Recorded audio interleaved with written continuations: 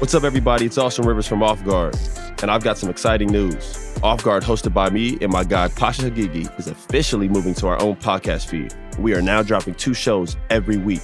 Me and Pasha go way back and talk so much hoops already that we figured it was time to fire up the mics and let you in on these conversations. Every week, Pasha and myself will hit on the biggest stories happening around the league. Tap into the show twice a week on our new Off Guard feed on Spotify or wherever you get your podcasts. It's Off the Pike, presented by FanDuel. The road to the NBA Finals starts now, and FanDuel is the best place to get in on the action. Right now, you can check out the new and improved Quick Bets, which are back and better than ever for the NBA playoffs on FanDuel. Find what you're looking for faster and easier with more props right at your fingertips. You can check out live bets like 3-minute markets and exclusive live bets like quarter player props, player assist combos, and more. So download the app today and bet with FanDuel, official partner of the NBA. The Ringer is committed to responsible gaming. Please visit rg-help.com to learn more about the resources and helplines available, and listen to the end of this episode for additional details. Must be 21 plus, 18 plus in DC, and present in select states. Gambling problem? Call 1-800-GAMBLER or visit rg-help.com. There's no better feeling than a personal win, and the State Farm Personal Price Plan can help you do just that. Talk to a State Farm agent today to learn how you can bundle and save with the Personal Price Plan. Like a good neighbor, State Farm is there. Prices are based on rating plans that vary by state. Coverage options are selected by the customer. Availability, amount of discounts and savings, and eligibility vary by state.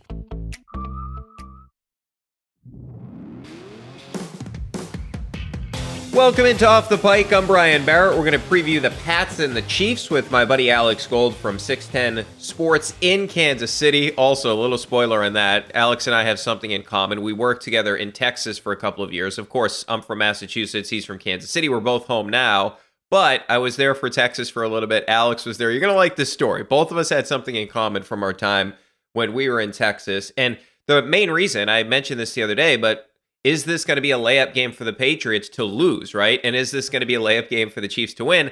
I don't think so. So we'll ask Alex about that in just a little bit. Plus, as always, Jamie and I give you our picks for the week. We'll pick the Patriots game, give you a couple of other picks thanks to our friends at FanDuel. Of course, we do that each and every week. I need to get back on track with my parlay.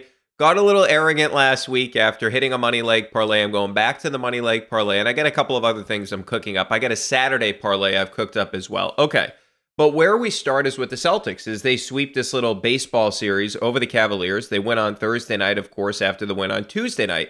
And I said, hey, you better respond and win again and learn from your mistakes, even though they won that game, and they did. They dominated the Cavaliers for most of the game. Although at one point you look up and it's like, how are the Cavs in this game? It's this third quarter issue the Celtics have had all season long, where entering tonight, they had been outscored by 6 points in the third quarter. They're 29th in offensive rating in the third quarter, but of course, they're able to overcome losing another third quarter tonight, and they were dominant in that fourth quarter. But the thing that stuck out to me more so than anything else in this game, and Tatum closed it out, I'll get to Tatum in just a little bit here, but it was Jaylen Brown. And I did a whole thing on Sunday about Jaylen Brown needing to be better, and I thought he set the tone early in this game. And these last 2 games, now, granted, it's a really good matchup for Jaylen, right? Because they have no wings that can cover Jaylen or Jason Tatum, right? When we're talking about their best guy probably to do it is Okoro, but he's not great. Then you look at Strus, he can't really handle him. And then you think about a guy like LeVert, who is a DH. And I know he had some points here and he's had some games against the Celtics, but man, that guy, it would aggravate me if he was on my team. If I was at the end of the first half, did you see that? He just tried to ISO on Peyton Pritchard. He took a contested 2 with Darius Garland and Donovan Mitchell on the court. I wish I had the confidence that guy has, because he thinks he just has a green light, and maybe he does. But anyway, my point being is it's a really good matchup. And then what Tatum and Jaylen will do in this one too, especially with Mobley out, we talked about that on Tuesday, but you can get Jared Allen in switches. Tatum killed him. Jaylen Brown killed him. And then you can get Mitchell and Garland on switches. And Mitchell's a bad defensive player. He came out of college as a good defensive player. He's not good.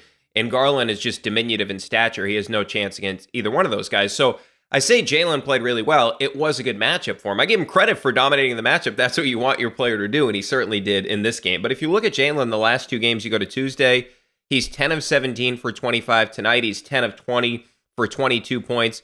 He only took 5 threes in this game, which I actually like. He's at 6.8 on the season, which is 23rd.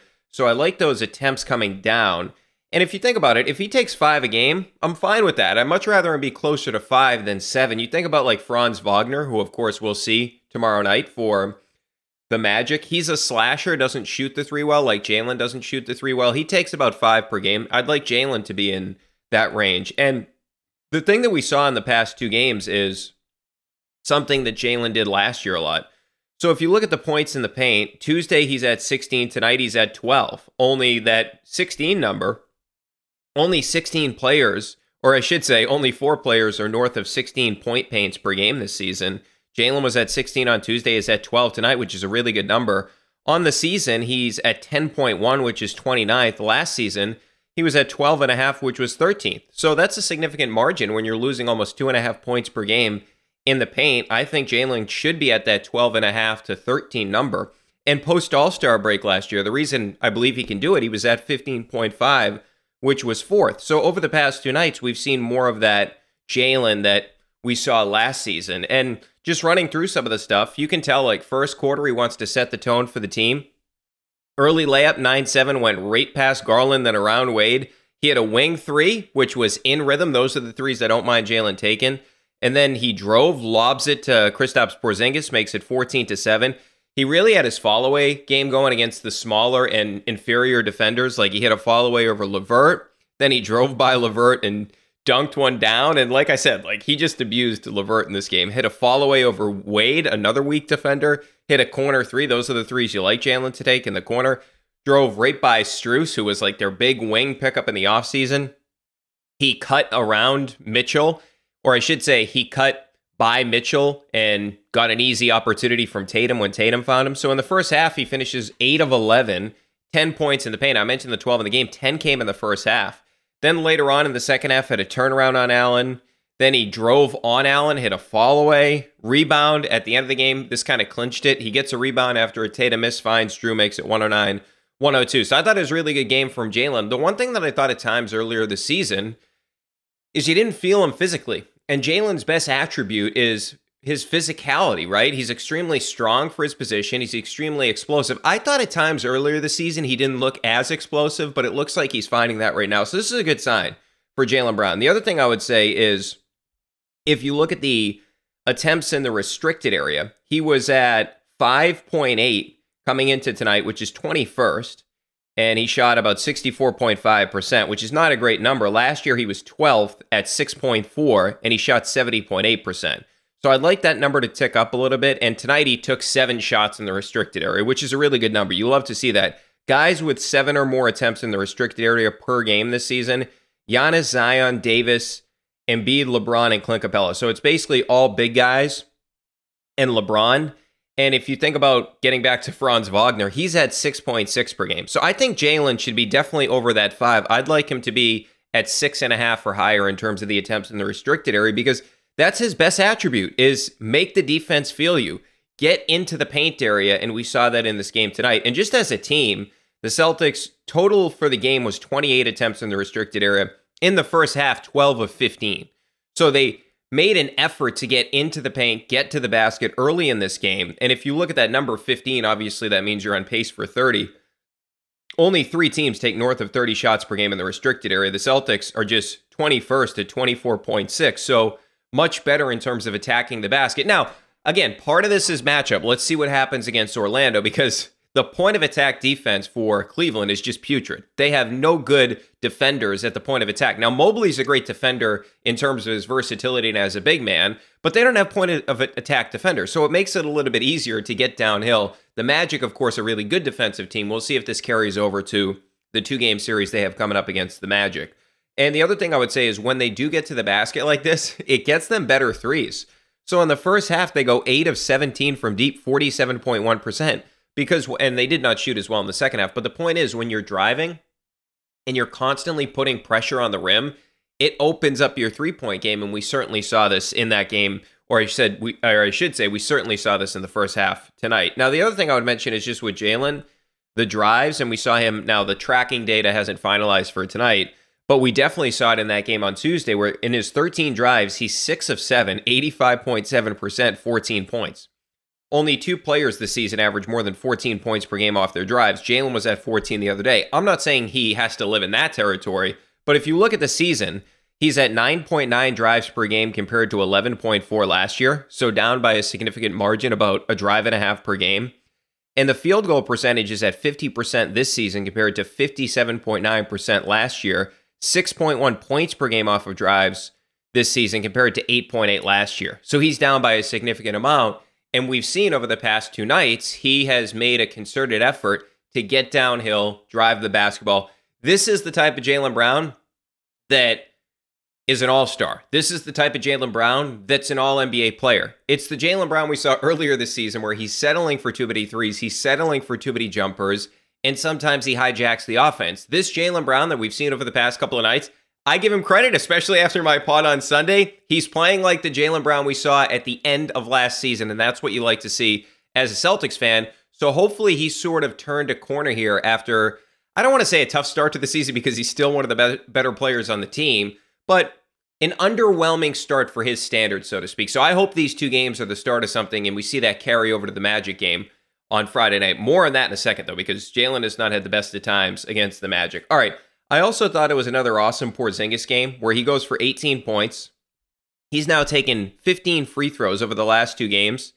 And that's big for this team, that he gets to the free throw line, because the Celtics as a team, they've struggled in terms of getting to the free throw line, right? Where if you look at it on the season, and in the first half, he took 6 free throws. The Celtics are 19th in free throw attempts per game at 21.8. We talk about getting to the basket. They also don't get to the free throw line. We continue to talk about that on the show.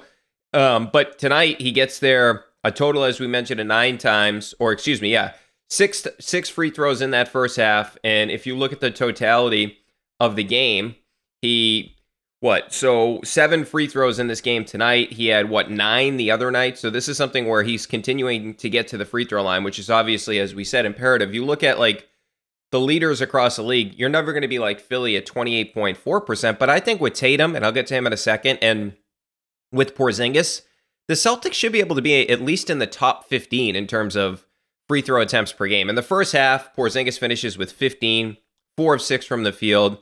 He had a nice offensive rebound for a slam. He drove by Niang to make it 57-44 later on in this game. But one of the things that stuck out to me too in this game was he had a nice cut to the basket where he gets an easy opportunity off the cut. He has been absolutely dangerous as a cutter. He doesn't do it very often, but we saw it in this game tonight where he had this nice cut to the basket and finishes easily over the defender. On the season entering tonight, 17 of 19 on cuts, 89.5%, and he's at 1.66 points per possession off of cuts. That is just an incredible number. And if you think about it too, it was a pass he caught from Drew, but this is something where the Celtics, and Jalen did this well tonight too, where if they see a double team, they can just cut. We saw this tonight from Porzingis. So that's something I'm interested in going forward, if we see more of Jalen in particular, but also a little bit of Porzingis, because for a big man, he's actually a really good cutter, has a good feel for it. And then the other thing I would just say about Porzingis in this game is we continue to see, like, when the offense sometimes gets stuck, and it didn't really tonight, you can just throw the ball into him, which is a luxury that the Celtics didn't have last year, when it's like, all right, the offense is getting bogged down. Hey, let's give it to the guy that's 7'2". The other thing I would say is he had this unbelievable play where they actually basically called a curl for him. He came off a curl and drove to the basket and got an and one. I'm like, or excuse me, he just got fouled on the curl, but you don't run a curl for a 7'2" guy. They ran a curl for Porzingis. That's how skilled he is. So I really enjoy watching him work out there, and I enjoy some of the stuff that Joe Mazzulla is now trying with him, like running a curl for a 7'2" guy. Who would think of that, right? All right, and then with Tatum, still struggling with the 3-ball, but you look up at the end of the game and he has 27 and 10. I don't think he was great for the majority of the game, even though he had 27 and 10, and then he takes over in the fourth quarter, right? The big thing for me with Tatum is 8 free throws again tonight. He hit 6 of them. If you look at the last 10 games, he's now taken 86 free throws. Easy math on that, 8.6 per game. That's an outstanding number. Only Giannis and Embiid take more than 8 per game, or more than 8.6 per game, I should say. So, and Trae Young's rated 8.6. So that's a great number. Like early on in the season, Tatum was not getting to the free throw line as he has in the past, or not as much as he did last year. Now he's getting back to getting to the free throw line all the time. The beginning of the season, not so much. Now he's living at the free throw line. And especially if you're going to struggle from 3-point territory, get to the line. And I really think Tatum can live at the line based on, as we mentioned, the extra 12 pounds that he put on in the offseason and his ability to just back down smaller defenders. So that's a big thing. Just running through some of his stuff. He gets to the free throw line where he goes through Strus. And this is interesting because he was trying to get a switch onto a smaller defender where he called up Drew and he was trying to get Garland on him. He didn't get Garland on him and he's like, just fuck it. I'll just go through Strus and he gets the free throw line. I love that. And one thing I've noticed about Tatum, when he gets the big on him, like Jared Allen, who is giving Tatum space, what Tatum does with those guys is he will get the step back three. He did can a three over him, where I know Tatum has not been great shooting the three ball, especially lately. But when he has a big on him, I'm okay with that because a lot of times the big is giving him space because they're scared of the drive. When it's a smaller defender, I don't like when he settles for the step back three because those guys you should just body up and go through. The big guys, sometimes what they're going to do is they're going to give you that opportunity to take a three because they don't want you to drive by. And we saw in this game tonight against Allen, hit a couple of threes over him. He got a Levert switch, hit a little jumper over him. That transition dunk basically on Levert was awesome to make it 78-76. Hit a nice mid-ranger to make it 92-87. Then he hit a three over Mitchell. He blocked Garland. That was a huge play in the game where it was 95-87. He blocked Garland, went up with him. He almost baited him into trying to take the layup because there was a 2-on-1 for Cleveland, and he kind of hung on the other side, and then he comes over and he blocks Garland, and it led to a Drew layup the other way to make it 95-87. So great defense on that particular play. So I thought it was a nice Tatum game. I really did. Even though he didn't start well, and at times it felt like, he had some sloppy turnovers in this game, he closed it out. So I have to say it was a good game, even though I didn't think for the majority of the game he was outstanding. He closes out, and he finishes with the most points on the team. I thought it was an awesome Al game, where the only thing that worries me is he's probably not going to play tomorrow, right? Because he doesn't play in back-to-back, so he's probably not going to play in this Magic game. And I'm like, you could really use Al against the size of Orlando, and he's not going to be there in that game tomorrow, which kind of is irritating to me. And I know, Cornette was not playing in this game. He's dealing with abductor soreness or whatever it was. But I would have thought about sitting. If you're not going to play Al tomorrow, and look, maybe I'll be wrong and he'll finally play a back-to-back. I don't really want him to play back-to-backs, but I would have sat him out tonight and played him in that game tomorrow just because of the size of Orlando, because you could certainly use him. But he was awesome. 7 points, 10 boards, 3 assists. Also had that block, which was an ISO block on Garland. This is something Al has been incredible at, where these smaller guys, and we saw it against the Hawks, Trae Young's trying to take him off the dribble. It doesn't work. Garland tried to do it in this game as well, and Al was able to essentially block him, and then the Celtics get a layup down the other way with Jason Tatum. So I just love it, watching Al. When these guards get Al sort of one-on-one, he does a really good job at defending them, at least making it difficult for them. Nice overall floor game for Drew, who finishes a team-high plus 11, and he's 7 of 11 from the floor, finishes with 15 points. So I thought he was just solid in this game. The one thing I noticed about Drew, it feels like when he gets bigger defenders on him, he backs them in. And it's almost like Drew, it feels like it's easier for him to score in the post against bigger defenders than smaller defenders. Maybe this is just me exaggerating this, but I really feel that way. I don't know what it is. It feels like maybe it's just the craftiness, if you will. And then Hauser in this game. Hauser plays 18 minutes. He has 9 points. He's a +9. He's 3 of 3 from the floor, hit all 3 of his threes. One of the things that I've noticed that's different this year from Hauser compared to last year is the relocation. So basically, if there's an offensive rebound, he's sprinting to a certain spot. So, for example, tonight, there was an offensive rebound. He sprints to the wing. They find him, hits a 3, makes it 30-20. Then there is another offensive rebound. He relocates to the corner, hits a 3. And then later on in the game, where this is when they really believe in Hauser, out of the timeout, Mazzulla designs a play for Hauser to get the shot. He cans it, makes it 83-75. That's when they really believe in the player. And why wouldn't you? The guy's one of the best shooters in the league. That's just the reality. But that's interesting to me to see just the movement that he's doing, because last year he never really shot off movement. And it's not like he's going to come off a ton of screens this year. But the relocation stuff, that makes you really dangerous when you can shoot off the move like that. And we saw that from Hauser in particular in this game tonight. All right, so that means the Magic, man, coming up on Friday night and then on Sunday. They take care of the Cavs, but the Magic are more serious, right? Because they're a really good defensive team. And I believe they match up really well with the Celtics because of the size. Like you think about their wings with Paolo Banchero, with Franz Wagner, and then Isaac does a really good job off the bench, or at least he did in that game against Tatum a couple of weeks ago, where he's really good coming off the bench. Suggs is a pain in the ass to play against. I know he's been dealing with injuries. Cole Anthony coming off the bench can certainly fill it up. So they're not a great offensive team, but they're a really good defensive team, and they play hard. And this is going to be a back-to-back for the Celtics. I want to see how they match that energy of this team coming up on Friday night and then into Sunday. So if you look at it last season, the Celtics 1-3 against the Magic, a 106.3 offensive rating, a 111.5 defensive rating, so minus 5.3 net. This game that they played earlier this year on the 24th of November, a 96 offensive rating, which was the worst of the season. This is also the game that Porzingis went down, but he played in the first half, got hurt in the third quarter. The rebounding percentage, 41.9%, worst of the season. Minus 15.9 net rating, worst of the season. 7 of 29 from deep, 24.1%, worst of the season. And they gave up 21 second chance points to the Magic, tied for the worst of the season. So that was, I believe it was the worst game they played. Like, they played Minnesota. That game went to overtime. They've had other losses. The Pacers lost. This one, I just felt like they were utterly dominated in this particular game. So I'm interested to see how they sort of respond in this one. Tatum was not great in the first game, just 7 of 16, 0 of 3. He did have 26 points, got to the free throw line, but was not great in that game.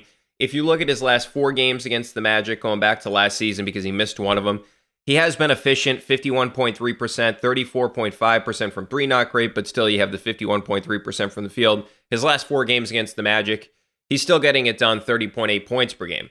The guy that has struggled against the Magic, and we'll see if this changes in this game on Friday night and into Sunday as well, Jalen. In the first game, he was bad, 6 of 22, 2 of 8 from 3, 18 points. Jalen against the Magic, his last 5 games, 37 of 102, which is 36.3%.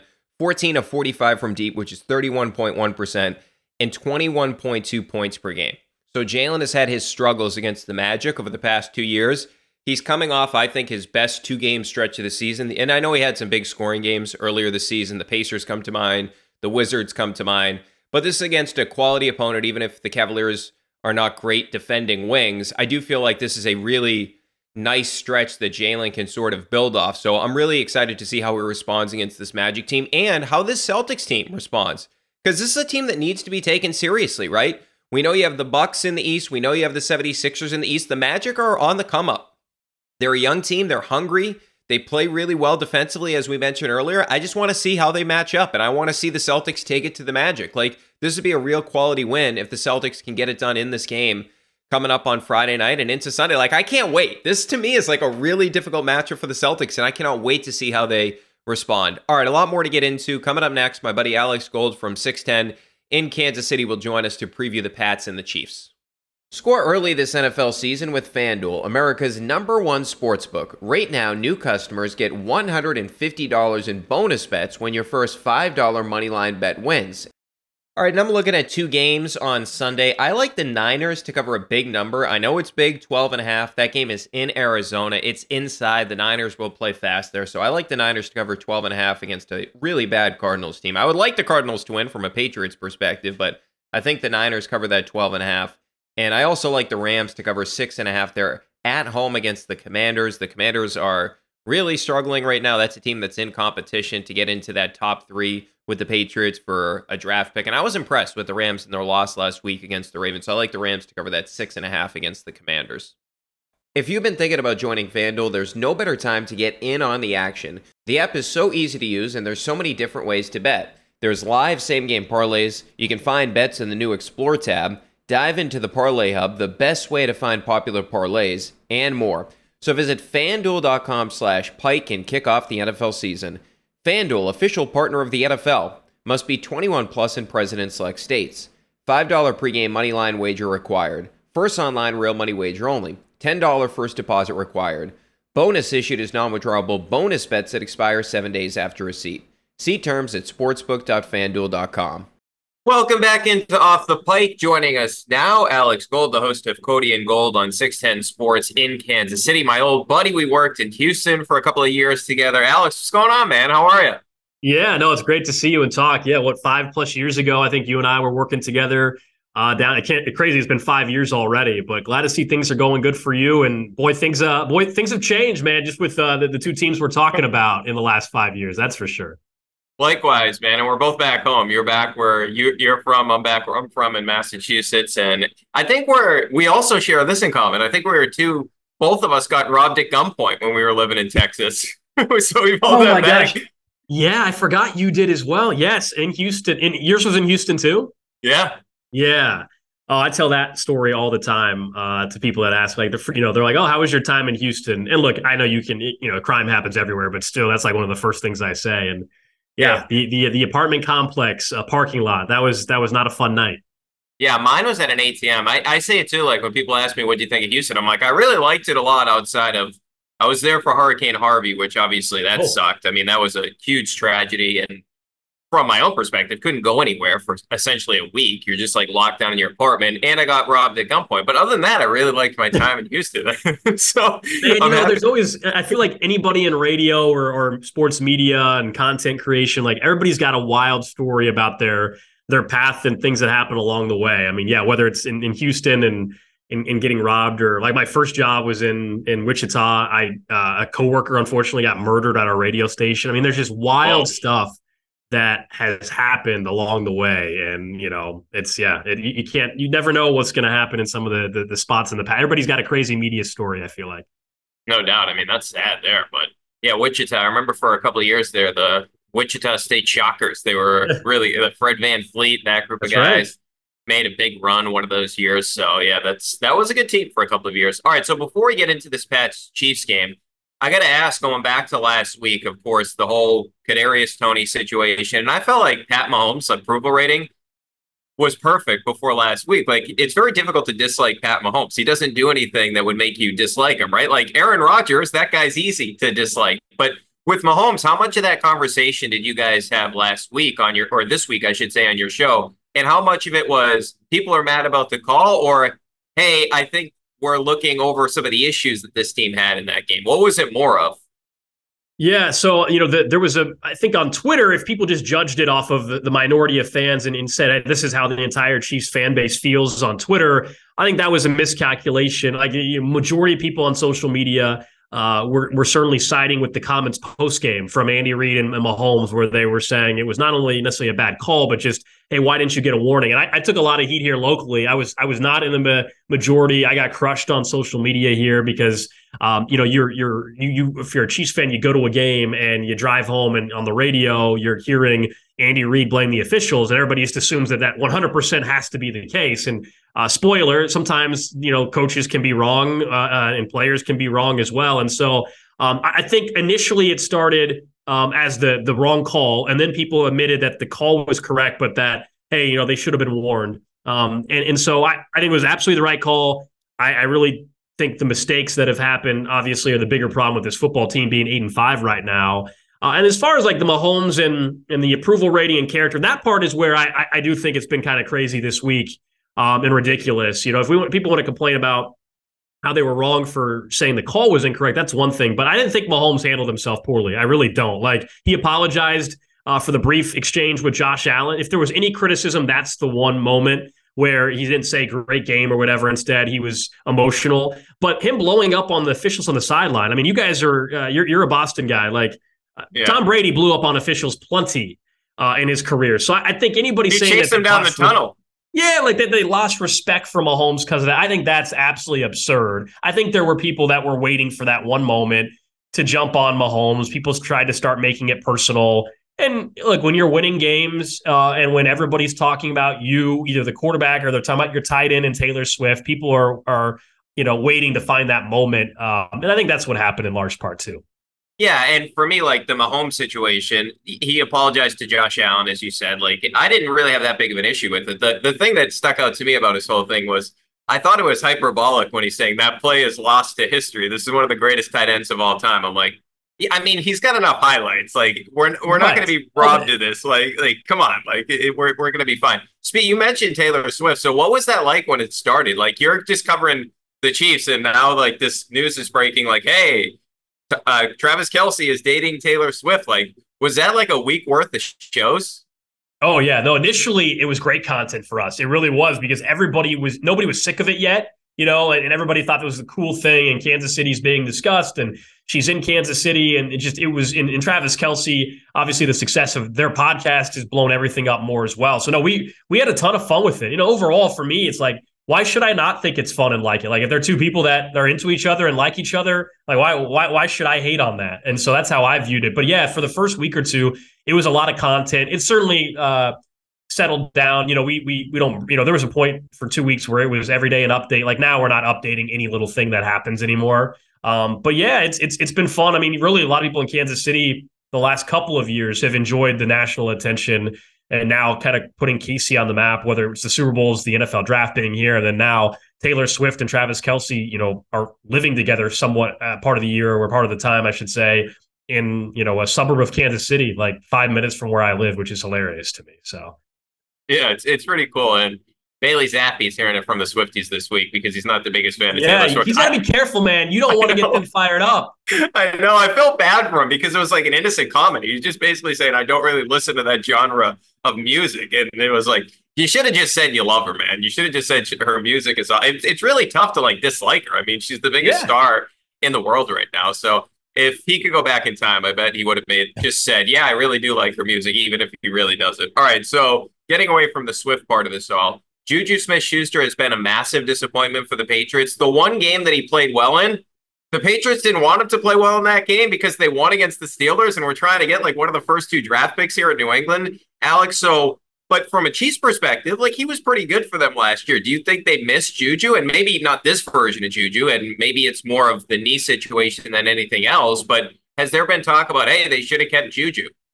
Absolutely. Anything wide receiver related has been on the table this year. That's how bad it's been in Kansas City with these wide receivers that are leading the league in drops. And the thought that preseason heading into camp that Kadarius Toney, the team was saying was going to be their number 1 wide receiver. That's been another disaster for this team. Marquez Valdez-Scantling has regressed. He's having his worst year in the NFL. We all know the big drop in the Philly game is the highlight of that. And then a guy like Sky Moore hasn't progressed. And so everybody's trying to say, like, is it just Juju Smith-Schuster's absence that has caused these struggles? I think you said it right, though, because the Chiefs kind of knew the knee was a problem for Juju. And that's why, they would have had him back on a pretty team-friendly deal, I still believe, but they were worried about the knee. And obviously what we've seen from Juju this year, just completely different player, even if he played well last week against Pittsburgh, and maybe he plays well against Kansas City on Sunday as well. But he was impactful for them, no doubt, last year. I mean, he was, when injury away, I missed a game. Otherwise, he's a 1,000-yard receiver for them. Last season, he was that guy opposite Kelce that they could count on third downs, and that's what they're missing. Like, if that's the one thing that you could tie Juju into, he was a guy they counted on outside of Kelce on third downs and first down conversions. They really don't have that guy. Rashee Rice is developing into that, and that's why we've seen the snaps go up significantly for the rookie Rashee Rice. But Kelce's having to work harder than ever. I mean, he's getting double teamed and triple teamed. People are saying he looks old. I think he's just having to work harder in large part as well. That's been part of the problem. They just don't have another guy that can catch the football for starters on a consistent basis. Yeah, well, in Rice, I was looking at this. So last 3 games, 107 yards, 64 yards, 72 yards. It seems like he's really coming on. And if you look at just receivers, he's 3rd among qualifiers in yak per reception.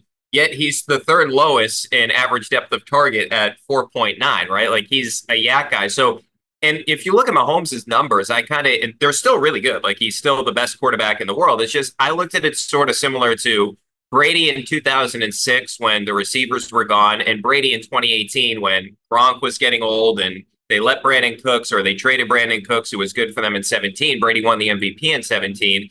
So his numbers were down across the board because he didn't have the weapons. And the Brandon Cooks one was, hey, you can throw the ball down the field. So is that what they're missing too? Is just like, because it doesn't really feel like they have those explosive plays where they're number 1 in the NFL in yak, which you expect from a team like Kansas City, but you'd also expect the explosive plays. Is that the biggest thing they're missing? Like outside of Kelce, they don't really have that type of player?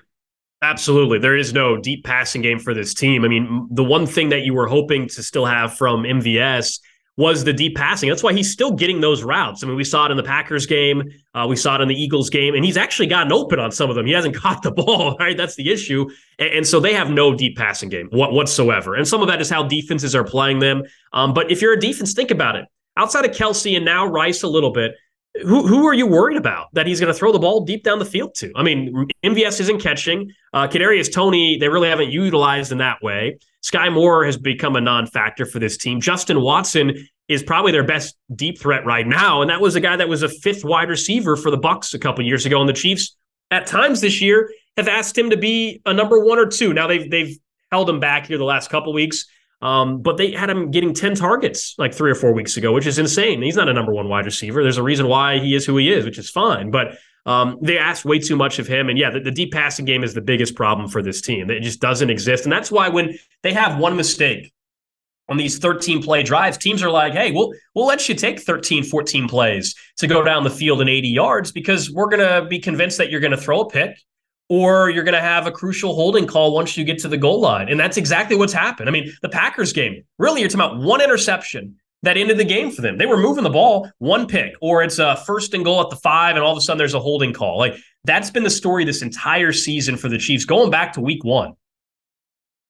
Yeah, it's interesting. And you start to think about going back to the trading deadline. Did you think that they would add a receiver at that point in time? I think now, like, Kendrick Bourne is a free agent. He's going to be coming off an ACL injury. Like, he would be a good fit for them next year because he's a good route runner, good after the catch and all that. But did you think they'd add a receiver? So this has been the story throughout as the year has progressed, is what they didn't do in the offseason. As much as the trade deadline, yes, but the offseason, they got greedy. The Brett Veach, the general manager, while they've built this great defense and there's no such thing as a perfect 53-man roster, there was opportunities maybe to bring in a DeAndre Hopkins. Jacoby Myers was, of course, out there, who's now in Las Vegas.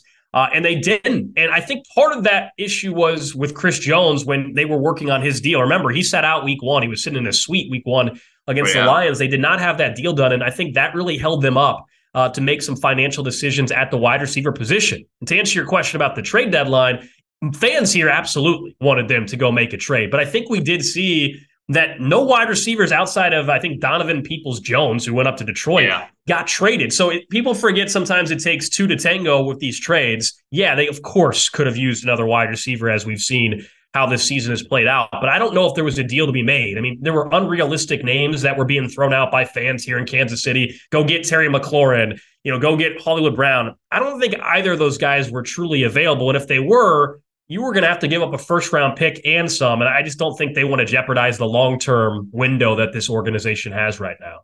Well, and they already won a Super Bowl without Tyreek Hill, but how often does that come up? Because, I mean, you could make an argument. I think Monday night actually helped his case. Like, if somebody that's not a quarterback is going to win an MVP, I thought he was helped by having to leave that game, and I know he tried to come back and all that, but how often is that talked about there locally? Yeah, it gets brought up plenty. Yeah, I mean, even if I talk to people that are not in Kansas City, I'll get texts and people are like, if they just had Tyreek Hill. Look, obviously, if they had Tyreek Hill, would they be a better offense? Of course, 100% they would be. But there's more nuance to the conversation. One, you said it, they won a Super Bowl without him. And so for me, at that point, like just 8 months ago, proved that, you can do that without a special player. But they also wouldn't have some of these pieces. They got draft picks back in that trade. They likely don't have Trent McDuffie if it's not for that trade.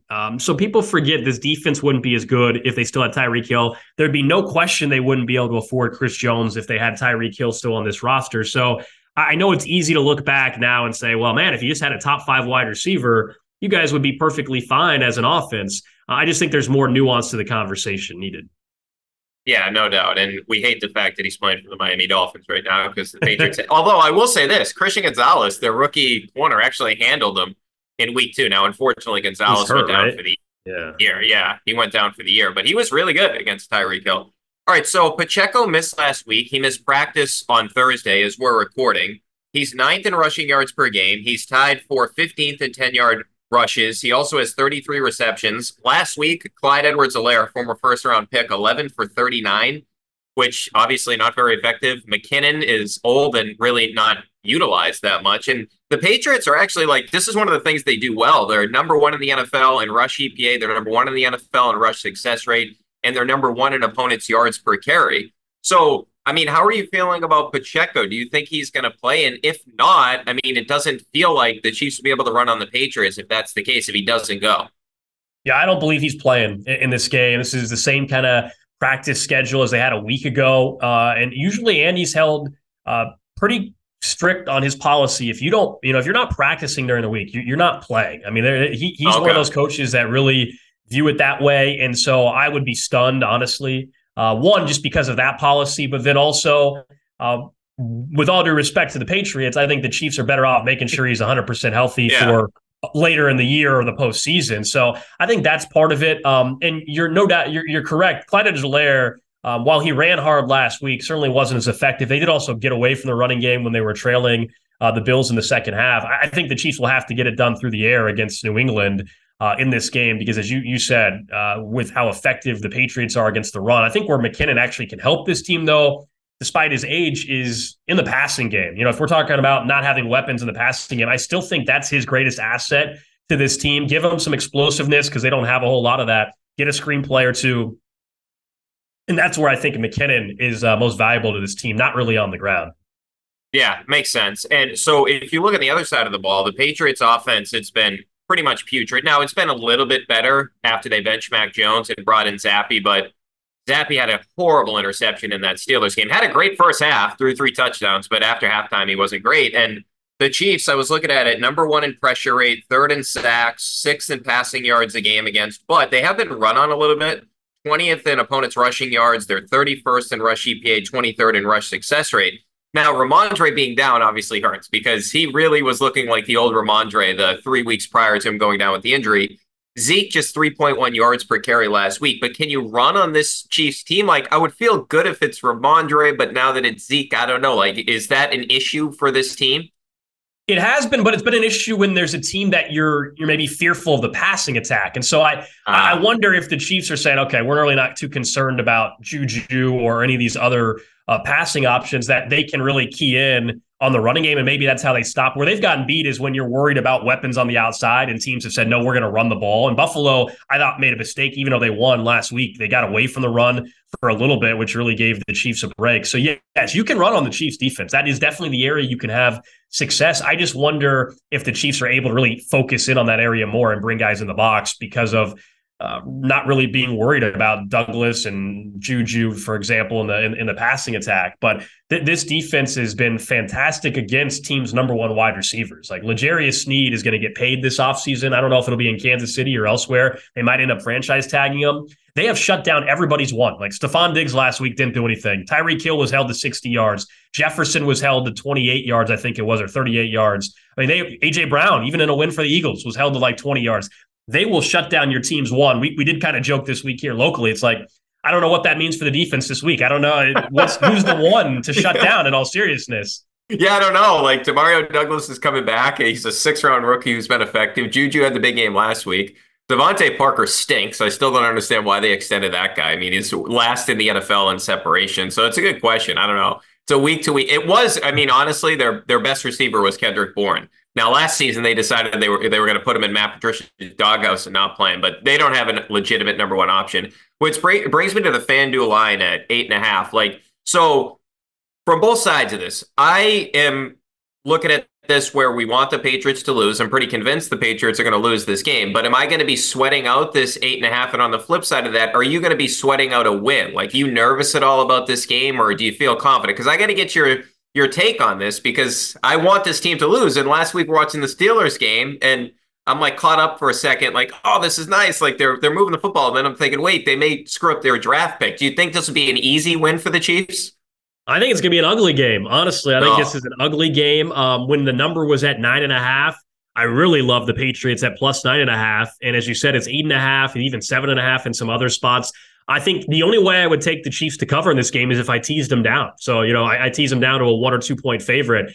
Otherwise, I do think the Patriots keep it close enough. It's the Patriots defense, I think, will have success. We all know the issues with the Chiefs offense. They should not be, and that's why the line has gone down. They should not be 9.5 or 10 point favorites over anybody right now with how ineffective this offense has been. Yes, they move the ball, but they shoot themselves in the foot. And it's not like this is week 4 where you can say, oh, they'll snap out of it. Like, this is week 15. And so I think the Chiefs will allow this game to be close. On the flip side, I think the defense of Kansas City will be able to shut down the Patriots for the most part. So I think this could be a game where it's the fourth quarter, 6 or 7 minutes left, and it's Kansas City's got 17, and maybe the Patriots have like 7, and it's a question of whether or not they get a garbage time touchdown, or maybe it's even a little bit closer than that. So I will not be betting Kansas City minus 7.5. I'll tell you that. I know you're a gambling guy, though. So do you like anything from a gambling perspective? Like my number one pick has something to do with Juju. I'm going to give that out in a little bit when I pick the game. But I also like Mahomes over 34.5 attempts, just because I think if Pacheco's not playing, and he's been over that 8 times this season. So I like that. Is there anything you're looking at in this game that you like from a gambling angle?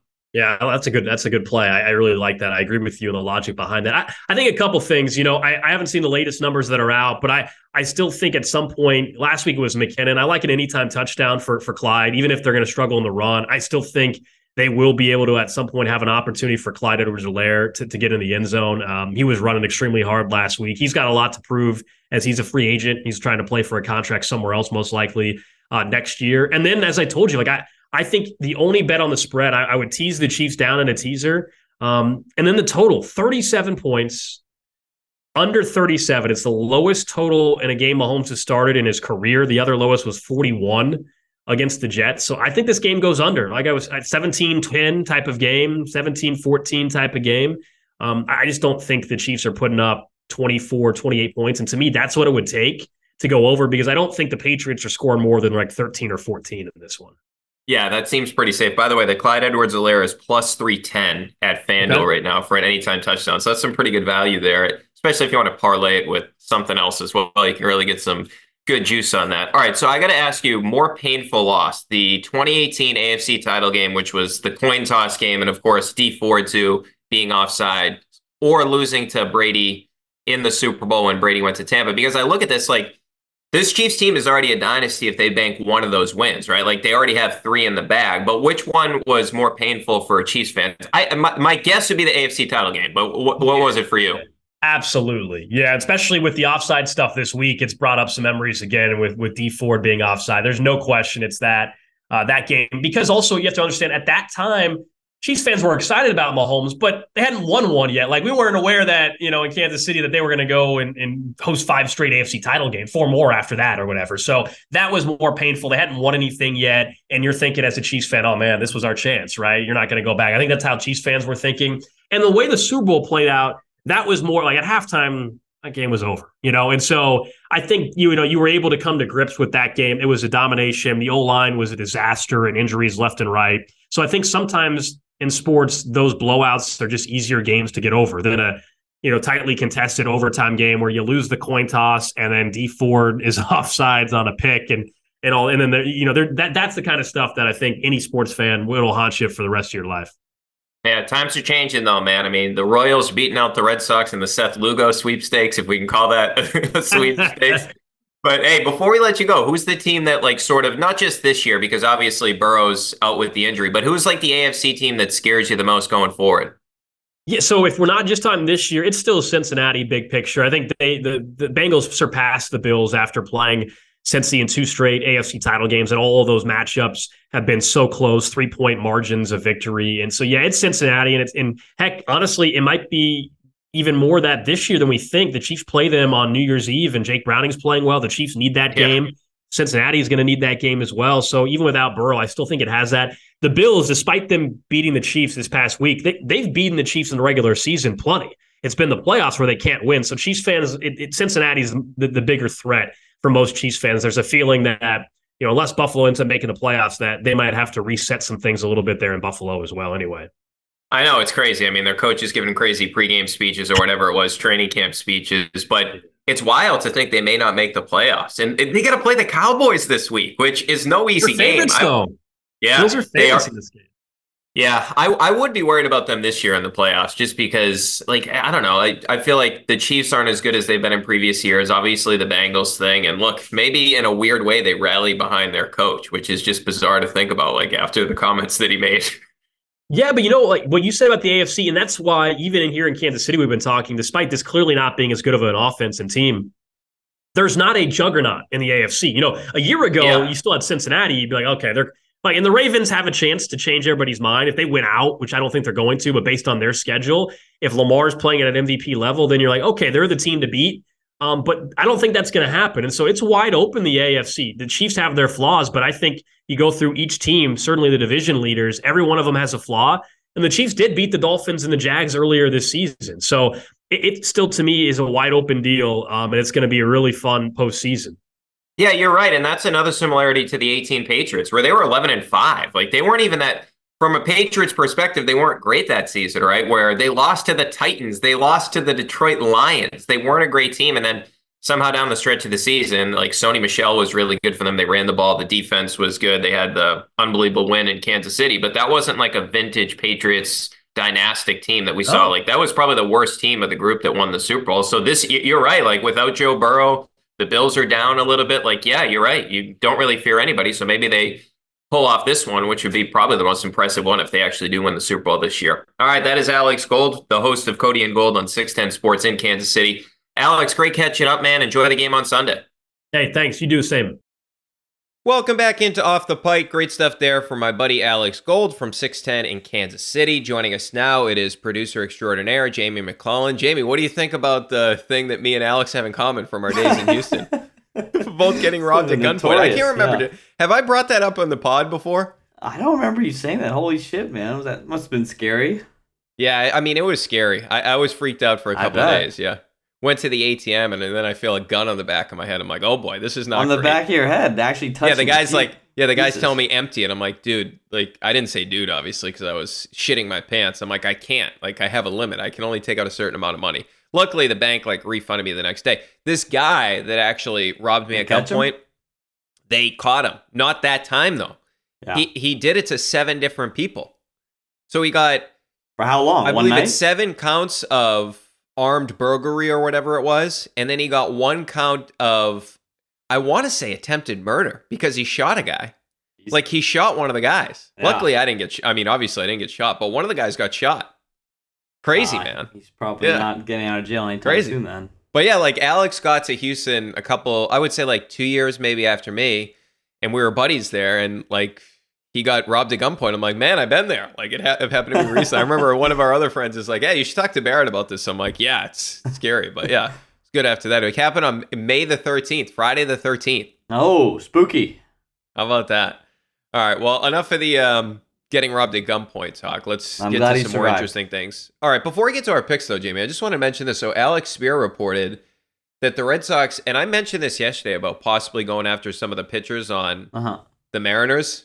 They were like, yeah, we're good. We're not making any trades. So it doesn't look like the Mariners are going to trade. Now, maybe if they get overwhelmed with an offer, they will. But that stinks from a Red Sox perspective because that was another avenue to get a starting pitcher. The one good thing is Glasnow's out of the division. He gets traded to the Dodgers. But as our buddy Lou Merlone pointed out on Twitter, he said, usually the Rays win these trades. So it's probably going to end up working out for the Rays in the long run. But I do like the fact that they don't have to face Glasnow this season because that guy's awesome. But that's your little hot stove update. Not Red Sox related, not Red Sox, but Red Sox adjacent. Okay. Right. So let's get into our bets of the week thanks to our friends at FanDuel. So we'll start with the Patriots and the Chiefs. So Zeke was effective as a receiver last week, 8 of 72. Running the ball, not so much. We talked about that with Alex. And the Chiefs' defense, we talked about too, in terms of they stink against the run, 31st in rush EPA, but they're really good against the pass. They can get after the quarterback. And I don't want this game to be put on Zappe if I'm trying to win, although like it's weird because we're talking about like keys to the game, so to speak. But Zappe, I could see him. I think he's going to throw a pick in this game. Veteran defense, Steve Spagnuolo, they have a good secondary there as well. They can get after the quarterback. So I think he's going to throw an interception despite the fact the Chiefs only have 7 on the season. Only the Packers, the Eagles, and the Commanders, and also the Titans have fewer. 7 is the same as the Patriots. But Zappe, he had a bad one last week, as we've mentioned, and we talked about that after the game with James White. That was a bad pick. I feel like he's going to throw a pick. So even though I know Alex wasn't confident about this, I think that the Chiefs are going to cover that 8.5. But here's the bet I really like. So that's not something I would play. Juju Smith-Schuster's receiving line is 18.5 because all the other guys are coming back, right? Like Parker and Demario Douglas are expected to play.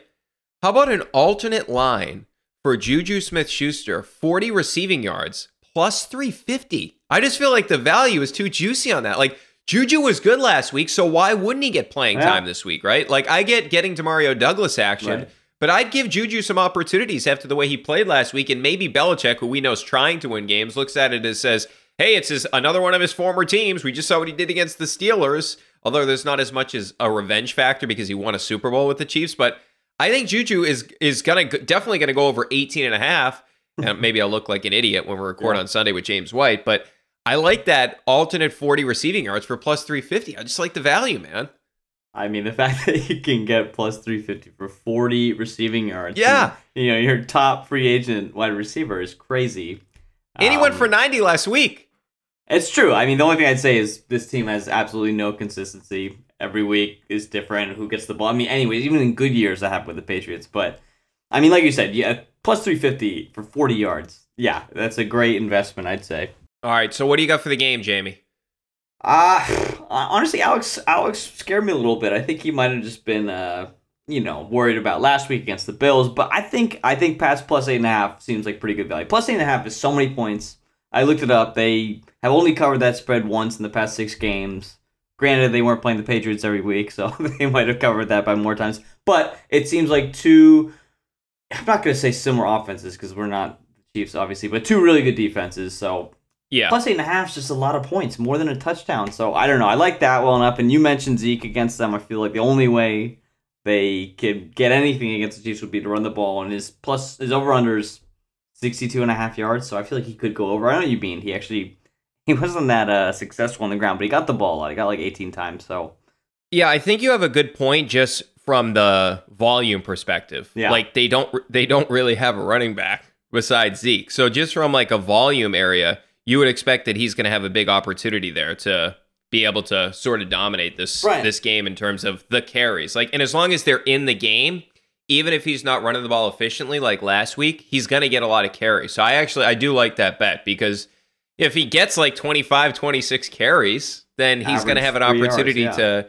go over that number. Actually, let me bring up FanDuel right now and I'll look at what his attempts is at, because I assume I checked it earlier. It was like 18 or something, which was a bit too high for me to touch. Yeah, how many did he have last week, do you know?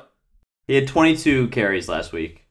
Yeah, so I think he could go over that. I guess the game situation is going to dictate some of that, right? Like based on, hey, if the Chiefs get up 14 points, you may not run the ball as much. But if the Patriots keep this game close, I think he's definitely... I think the 18.5 may be a good bet too. Like, because who else is going to get carries, right? Yeah, you said he's like our only back. Like, who is our backup running back right now? I have no idea if they're even dressing another running back. Yeah, no, it's a good point. Last week, who was out there? Kevin Harris or? I just checked. No one else got any carries apart from Zappy and Zeke. Were the only 2 guys with any rushing yards. I'm pretty sure that Kevin Harris was dressed last week. Right. They have to have someone. Yeah, I think Kevin Harris was dressed last week. So, but I mean, the big point is he's getting the ball. It's going to be a lot easier. Oh, Montgomery was out there too, because remember he caught a pass. Well, they just cut him. Yeah, I forgot he was on the team until last week. Right. I remember he got blown up catching a punt a few weeks ago. It was the only time I saw him. Yeah, so I don't know. I maybe I like the the carries more, the 18.5 attempts. I mean, I guess, yeah, and like as you said, Montgomery no longer there. So, yeah, maybe I like the attempts more, depending on like the game flow, so to speak. But I like that. I like thinking about Zeke there. That's a good one. I feel like now I'm going to look like an idiot for the Juju thing. It's just like he gets like 1 target in the game. I mean, it could easily happen, but plus 350, I hear you. You might as well go for it. All right, so let's move on to some other stuff. I have a money leg parlay. This is for plus 282. And it starts on Saturday. Remember, we have 3 games on Saturday because, of course, the college football season is over. Last week, we only had the Army-Navy game. I actually wish we had a game after Army-Navy, right? Like, that was the only football we had last week. So I would have wished that we got more football last week. But it's cool that we have 3 Saturday games. So, starting on Saturday for my money leg parlay, I like the Bengals to beat the Vikings. Now, you have a quarterback change in Minnesota, where now it's Mullins in, who isn't very good either. Dobbs out. Josh Dobbs is out. And then Jake Browning for the Bengals, 9.1 yards per attempt, second in the NFL among qualifiers. And look, lower volume than most of these guys. He's completing 75.5% of his passes second, 110.9 passer rating, which is second. So I like the Bengals in that game. I like the Rams to beat the Commanders. The Rams are a team that's obviously fighting for a playoff spot right now. I like the Niners to beat the Cardinals. I think that's for obvious reasons. And here's where it gets sort of juiced up to the plus 282. The Falcons to beat the Panthers. Because the Falcons, that was an ugly game last week for them. But the Panthers stink, man. They're not good. They have one win. From a selfish Patriots perspective, I wish the Panthers would win. But for the money leg parlay, I'm going to say the Falcons win this game. So that's plus 282, which I think is pretty good value for that four-legger. And now I just hope that it doesn't lose on Saturday, because then I don't look forward to anything on Sunday. I don't think it will. I think those first three are pretty safe, at least on paper, obviously. But yeah, I mean, the Falcons one, that's actually one of my picks, because I'm the same way. I can't believe they're underdogs. I mean, I think me and you both have been watching a strange amount of Panthers just because of the draft stocks. I actually watched a fair amount of them, and like you said, they're just fucking terrible. I mean, it's painful watching Bryce Young try to move the ball. So I don't know why the Falcons aren't favored. They're not any good either, but Panthers are the worst team I've ever seen, basically. So I hear you on that. I like the Falcons plus 3. Remember the Colts? Well, who was the team that didn't win a game? The Lions? Remember that team? Yeah, I think when Dan Orlovsky was running out of the end zone. I still think that Colts team that they ended up getting Andrew Luck. The Caldwell one? Yeah, that team was horrible. Curtis Painter was playing. Remember that guy? 1-15. Oh my God, Curtis Painter. That guy was one of the worst quarterbacks I've ever seen. But yeah, I mean, it's a fair argument. The Panthers stink. They're terrible. Their offense might be terrible. I mean, it's coming from a Patriots fan, but still, they can't move the ball. So I hear you. I don't know why the Falcons are underdogs. So you might as well go for that. All right. So do you have another Saturday one or a Sunday one? Yeah, I do. I got one more. I told you off the air, but my boy Tommy DeVito, I'm jumping on the train, jumping on the bandwagon. And again, it's not gonna last forever, so I'm gonna have some fun with it while it lasts with Tommy Cutlets. But I like it. Plus 420 for an anytime touchdown, Brian. A little juicy. Now, you think he runs one in? You think he runs one in? He hasn't been in the end zone like that. He had one his first game he played this year, and then he hasn't had any the last 5 weeks. But last week, 10 rushes for 70 yards. So, he can zoom around, obviously. So, I like him. I think he can get in there. He's athletic. Yeah. He's athletic. I watched him when he was playing for Syracuse. Then he went to Illinois, played for former Patriots assistant coach Brett Bielema there. I wish I could get on the DeVito hype train because, well, for a couple of reasons. Obviously, he played at my alma mater, Syracuse, which is awesome. Sean Stellato, his agent, that was all over TV. He's a local guy. He's from Salem. I remember growing up going to the Salem State basketball camp. He was a camp counselor there. He played Division I football at Marist. He's a legend. He was an unbelievable athlete in Salem. But I can't do it because it's the Giants, right? If he was on any other team, if it wasn't the Bills, Dolphins, or Jets, the division teams, or I hate the Ravens too, just because Giants. That was it's true. But it's the Giants, man. They ruined the perfect season and all that. So I can't root for them. I can't, even though I should be okay rooting for. I can't do it, man. I cannot do it. I cannot root for DeVito, even though he played for Syracuse. I can't do it. I'm surprising myself. I can't believe I'm rooting for the Giants. They're probably my most hated team, honestly. So I don't know what I'm doing. Now I feel bad. You made me feel bad. But all I could say is they look okay. I mean, they're on a 3-game win streak, and I thought they actually looked good against the Packers. But now you made me feel bad. It is the Giants, but I already said it, so I'm stuck with it now. You know what I do like about the Giants? The unis, man. I don't know why some of these teams go, we talked about the Pat the Patriot all the time, but those uniforms are classic. The ones they wore on Monday night where it says Giants on the helmet. It's a little different shade of blue that they have. It's the same ones they wore in the Little Giants, man. I love those uniforms. So that's the one thing I do love about the Giants is the uniforms. Now they have the nice red piping on the sleeves. And I think those are the uniforms they won their Super Bowls with Belichick and, what's his face? Bill Parcells. Yeah, Belichick getting carried off the field. Yeah. Yeah. All right. So, Jamie, before we go, Suckfest, we kind of updated this with some of my picks, but Carolina, as I mentioned, Falcons, winnable, but I don't see it, obviously, by the way that I picked my games. Arizona, Niners, don't see it. Commanders, Rams, don't see it. I mean, if you're going to rank who has the best chance, I would probably say Carolina. Although, the Suckfest, I don't think any of these teams win in the Suckfest Derby this week. Which is a good. I mean, as long as the Patriots lose, we're good. This doesn't seem our week to move up or down in the rankings. Maybe the what's it called? Commanders are pretty bad though, so yeah, I'm not gonna go out and make any sort of take. They're all gonna lose. Okay, so before we go, Jamie, so I was doing Callahan's podcast, and we were doing what ifs, like what if part of the Patriots season. So I brought two of them up. One of them was what if they signed DeAndre Hopkins, because Hopkins this season is at, what is it now? He's at 898 receiving yards, which is 16th in the NFL. Not bad. Patriots leading receiver, Demario Douglas, is 85th at 410. Bourne is second still, 86th at 406, and he's been injured for a while. So DeAndre Hopkins, we all knew that he would have been their best receiver. And then what if Gonzalez and Judon didn't go down in that Dallas game? Because if you look at the Patriots defense, we talked about it. They're first in basically every statistical category against the run except yards per game. When we're talking about success rate, EPA per play, yards per attempt, they're first across the board. The one thing they don't do, they're at 26 sacks, which is 28th, and pressure rate is 22nd, so they don't get after the quarterback, and they're 23rd in dropback EPA.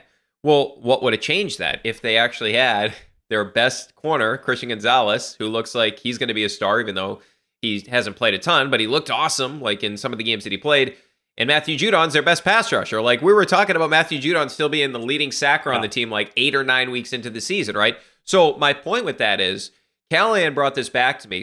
I said, what if they had these two guys, right? Like, what if they had signed Hopkins, but what if these guys never get injured? And he's like, what do you think what version is better? If they sign Hopkins or if these two guys just stay healthy? And I said, if these guys stay healthy, because I think they win a couple more games. But the conclusion that we both came to is, if those guys played, and look, you feel bad, like it's a shoulder injury for Christian Gonzalez, right? And it's what was it, a bicep injury for Judon, right? I'm forgetting because the season has been such a blur of, well, it was though, of suck, right? But my point with that is just, I think they would have gotten to like 5 wins or so, or 6 wins. And in the long run, that would have been bad for the team, because maybe it's like Mac Jones and Bailey Zappi are battling for the quarterback position next year instead of this Patriots team actually drafting one, right? So like in the long run, and like stinks that, you know, you have to have surgery and all that. Like, I feel bad that these guys got injured, but in the long run, it maybe is what is best for the team, because you come back next year and you have Gonzalez and you have Judon and you have Barmore, who we talked about with Zach Cox, has taken a step forward. I love Jabril Peppers. Hopefully Zach thinks they'll bring back Duggar. Then, okay, you have the bones of a pretty good defense. Solid. Now it's about the quarterback and getting a legitimate, bona fide number one receiver. But I actually think, like, if you take a step back and take a long-term view of the organization, Judon and Gonzalez getting injured actually clarified for you even more. It's an interesting question. I mean, I agree with you in terms of bottoming out will benefit them in the long run. It seemed like it killed us going 7-9, 8-8, and then getting Cole Stranges and stuff like that didn't work. When you brought up these two things though, my initial gut reaction was like yours, that they would have won more games with Gonzalez and Judon, but I don't know. It's like the defense has been pretty great recently, and they're still losing, right? Like, they give up 10 points a game, they lose. Yeah, that's a fair point. That's a good point. They still probably would have blown the game somehow. Right? But maybe they're better getting after the quarterback, which forces some more turnovers or something, you know, like something along those lines. But you're probably right. Maybe they still probably stick around the same thing. But, oh, holy shit. Holy shit, Jamie. I'm sorry to just bring this up out of nowhere. So we're recording late. It's right now 10:58. And I look up. Jesus. And right now, the Raiders have 63 points. The Dolphins scored 70, right? That's obviously the record, or this season, the highest scoring team. Nobody scored more than 70. The Raiders are going to put up, this is definitely Staley's last game, right? Like, by the time this pod comes out, when most people are listening to it, Staley's got to be fired. Short week. It's 63-7. Ugly. There's 14 minutes left in the fourth quarter, and it's 63-7. The Raiders, correct me if I'm wrong, they got shut out last week. Didn't they lose 3-0? I'm almost 100%. I want to say 100%, but I'm not 100% sure. I'm pretty sure of that. Yeah. How does this team have 63 points? This is embarrassing. If you want to talk about a team quitting, Brandon Staley's team is certainly quitting this. Yeah. They lost. Let me see here. The Raiders. Yeah, they lost to the Vikings 3-0 last week. Ugly. Now they have 63 points.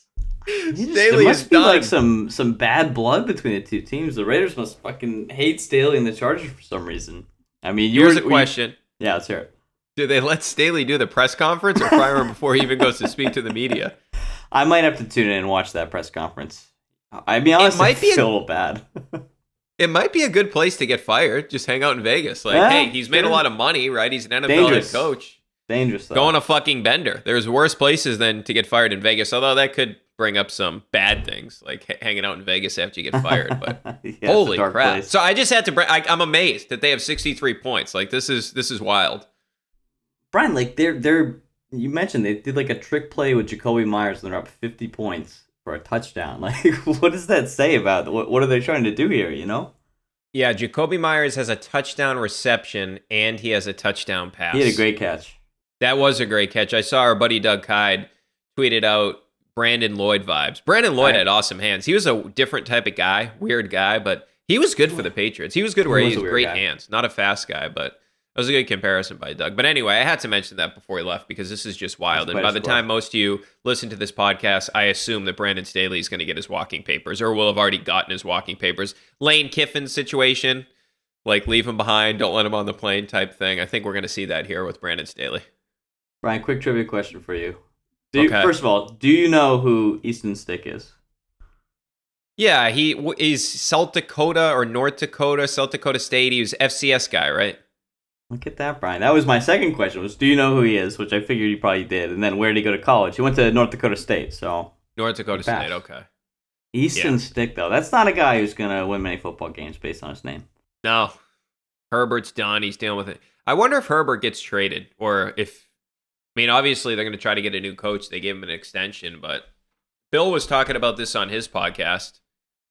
I mean, you could get like a first-round pick, but I think Bill was talking about, like, I don't think I'm trading the number 1 overall pick for Herbert, frankly. Would you trade, if you're the Patriots, would you trade the number 3 pick for Herbert?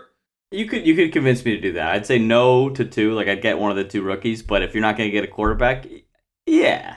I would do it too, because I like Jaden Daniels. I don't like him, obviously, as much as Justin Herbert, and Herbert's a proven quarterback in the league. Even if he hasn't won the big game, I would trade that. Now, obviously, you'd have to give up something else in the deal.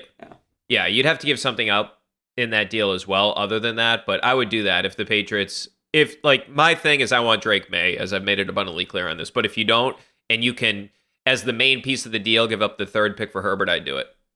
I don't know. He can throw the ball really hard, I guess. I'm just surprised how much hype he gets. They don't win a lot of football games. Yeah, it's true. It just, I don't know. It's tough for me because he's just been so poorly coached and the team around him is not great. Yeah, it doesn't help. Yeah, so lose out. Let's get Drake May. Let's go. All right, Jamie, good stuff, man. Brian, thank you. All right, as always, make sure to get your voicemails in 617-396-7172. We'll be with you on Sunday after the Patriots and the Celtics. James White will join us. You can email your thoughts and questions to offthepike@gmail.com. Thanks to Jamie McClellan and Steve Cerruti for producing this podcast, and we'll chat in a couple of days.